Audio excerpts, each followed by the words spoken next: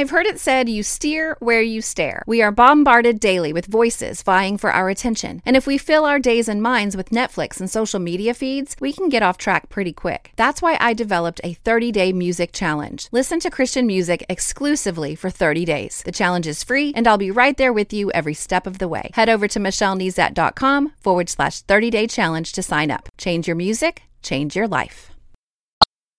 You're listening to More Than a Song, episode 212.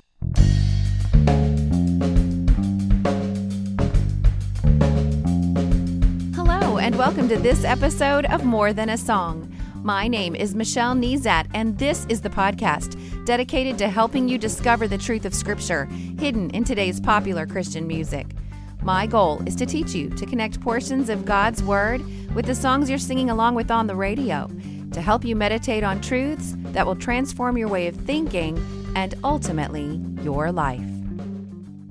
There's a movie that came out in 2016 telling the true story of Rachel Scott, who was the first victim of the school shooting at Columbine in 1999. The movie I'm Not Ashamed is available now, and the song that was written for the movie is titled the same.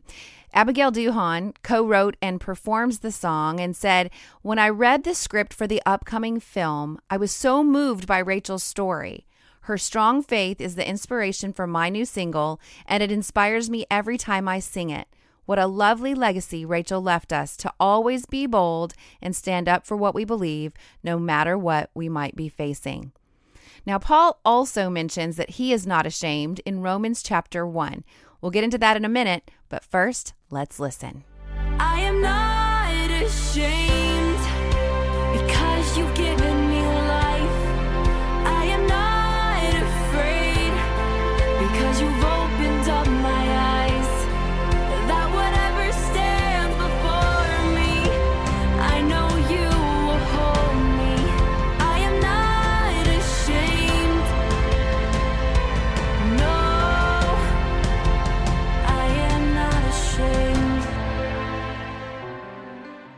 In Romans chapter 1, we stumble upon a verse that links to our song in a profound way, but it also acts as a sort of theme verse for the entire letter to the Romans. Let's read it. Romans 1:16 says, For I am not ashamed of the gospel, because it is the power of God that brings salvation to everyone who believes, first to the Jew, then to the Gentile. Now, we will absolutely get into the context of this scripture to bring the best level of understanding possible. But before we do, I really want to ponder or meditate on a couple of questions. The first is, why would we be ashamed of the gospel? And a related question, what makes a person feel ashamed? Now, meditation is actually a Bible interaction tool exercise that I often use. I wish I used it more, actually, because it helps me slow down and think. In fact, it's in the purpose statement on my website. I feel like my lane that God has placed me in is to inspire others to discover and meditate on God's Word. Now, I call my Bible interaction tool exercises BITES, B-I-T-E for short. These are just habits that I use to interact with God's Word. And the word meditation might throw up some red flags for some of you because of the connotations of the practices of Eastern religion. Fortunately for us, they don't have the corner on the true definition of meditation. So to meditate on something, you ponder it. You contemplate its meaning. I love the word you ruminate. You think deeply about it. You mull it over. I often say you let it roll around in your head a bit. So let's do this as it relates to the idea of being ashamed. Now, I made a quick list of answers to the question, what makes a person feel shame?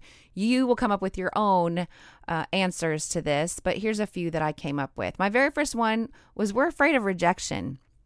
And isn't that funny? It has nothing to do with how we feel about the subject matter. It's about being accepted by others. I have a high school daughter, and let's say she's ashamed of her date if her friends reject him, right? So she might have agreed to go with him. She may even really enjoy his company, but feelings of shame could come anyway if her friends don't approve. Now, luckily for her, she hasn't had that experience yet, for the record. That was just merely an example. Now, somewhat related, we feel shame when we look foolish. So have you ever been woefully overdressed or underdressed for an event? We may feel shame if we feel foolish. I feel obliged to say if we feel foolish, because I've been to an LSU game where people looked foolish, but they didn't feel any shame because there was no shame in looking foolish for their beloved Tigers. More on that in a bit. So feeling alone can bring on feelings of shame. There's a comfort in the crowd and a sense of belonging. But when you're alone, shame can rear its ugly head.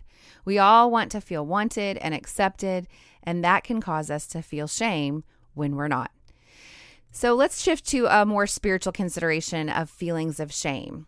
It makes me wonder if our fear of feeling ashamed keeps us from fully trusting God's plan.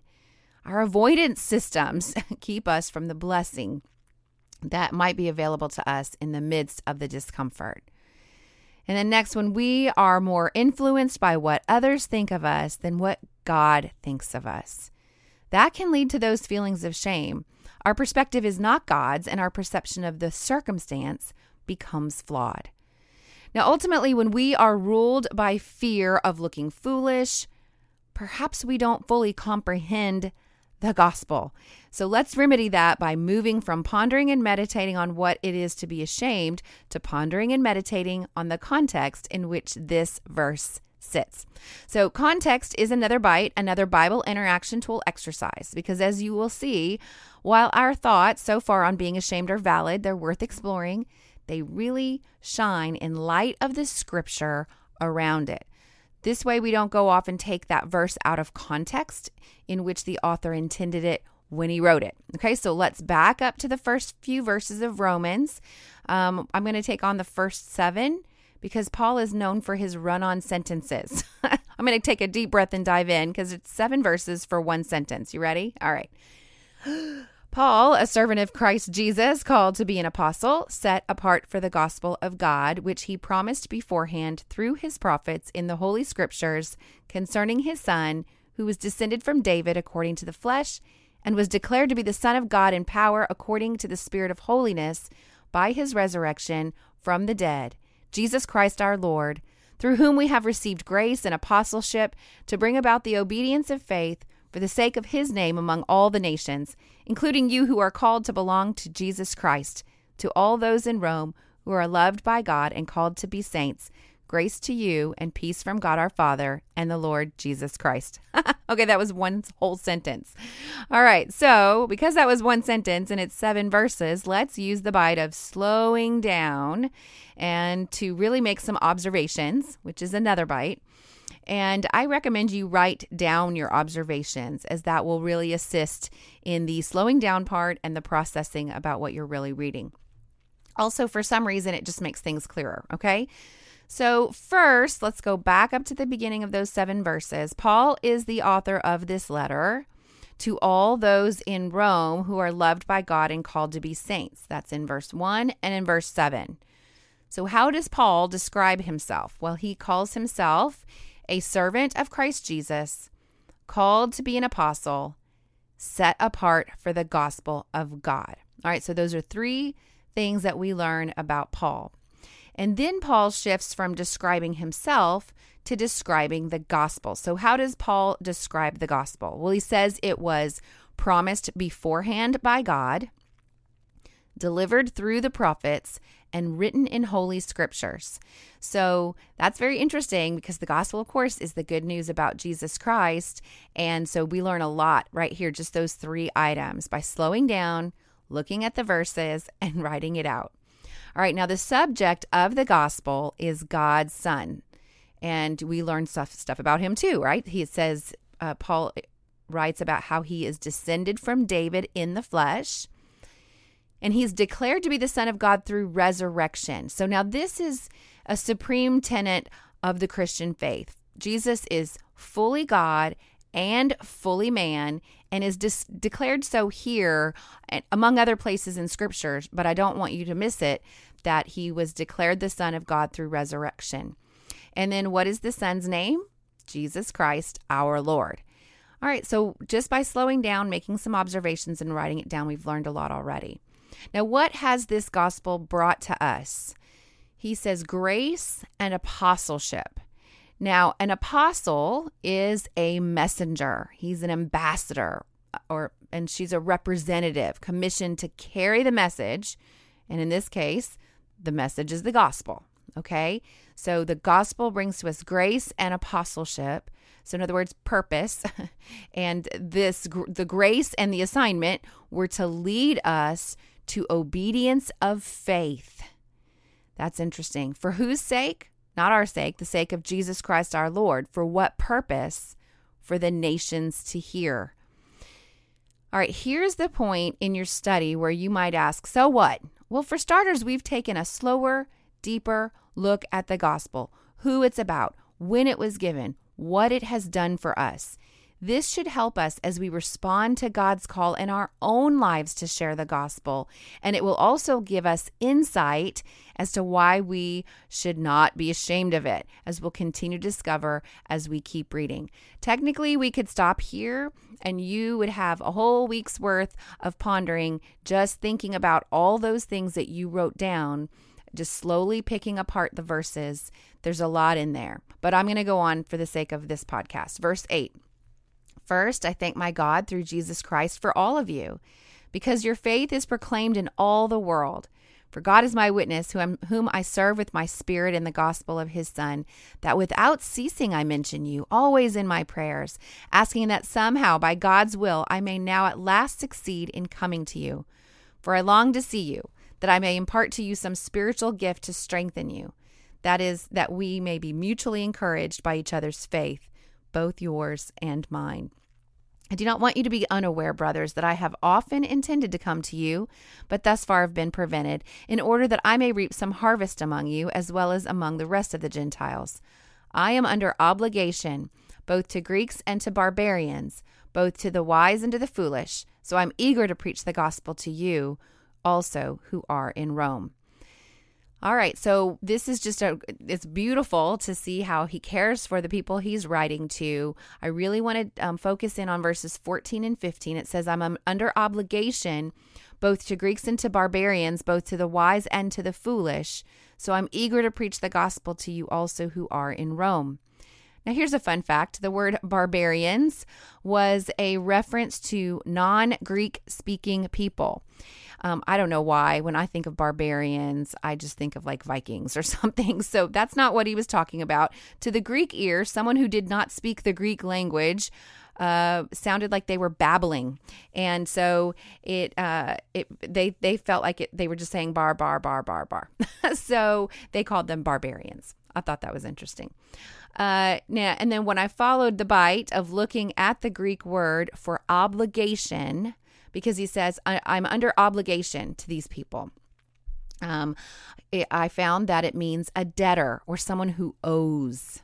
So Paul's indicating here that he owes something or feels a sense of obligation to the Greek and the non-Greek speaking people, to the wise and the foolish, because of his role as apostle, remember, ambassador, carrying this message, this servant of Christ carrying the message of the gospel. He feels indebted to them. Let's jump back to the thoughts that we began with. We want to be seen in the best light, and we want those we love to be seen in the best light, right? That's how we avoid those feelings of being ashamed. But that's not the example we're given in Paul. How did Paul consider others? Did he consider them with disdain? No, he considered them with debt, like an obligation towards them. And we generally, I think, can be fairly selfish, or I'm going to say I can be very selfish as I look at others. I want to have that same sense of obligation to share this beautiful message of the gospel, and I want that to be the overriding force in my life. Let's consider 1 Corinthians chapter 1, verses 22 and 23. Paul says, Jews ask for a sign, Greeks search for wisdom, but we preach Christ crucified, to Jews a stumbling block, and to Gentiles foolishness. Isn't that interesting? So we want to be seen in the best light. We want others that we love to be seen in the best light. And yet we know that this message that we're going to be bringing is going to be considered foolish or a stumbling block even as it was to Paul as he shared the gospel message. Paul had a debt to pay to Jews and Greeks and barbarians, but most of them, as today, did not want his message of love and grace and hope. It was foolishness and a stumbling block. So with that kind of backdrop, there was one truth that overrode all feelings of shame, and that was found in our main verse. For I am not ashamed of the gospel, because it is the power of God that brings salvation to everyone who believes, first to the Jew, then to the Gentile. So Paul's sense of debt to lead others to the saving grace of Christ overrode his fear of rejection, feeling foolish, being alone, or anything else that might lead to feelings of shame. The gospel is the power of God that brings salvation to everyone who believes, and that is all that matters. Now, Jesus, too, had to endure shame, and I think we would be remiss if we did not consider how he responded to shame. And I want to jump over to Hebrews chapter 12. Just the first 3 verses tells us, "Therefore, since we are surrounded by such a great cloud of witnesses, let us throw off everything that hinders and the sin that so easily entangles, and let us run with perseverance the race marked out for us, fixing our eyes on Jesus, the pioneer and perfecter of faith. For the joy set before him, he endured the cross, scorning its shame, and sat down at the right hand of the throne of God.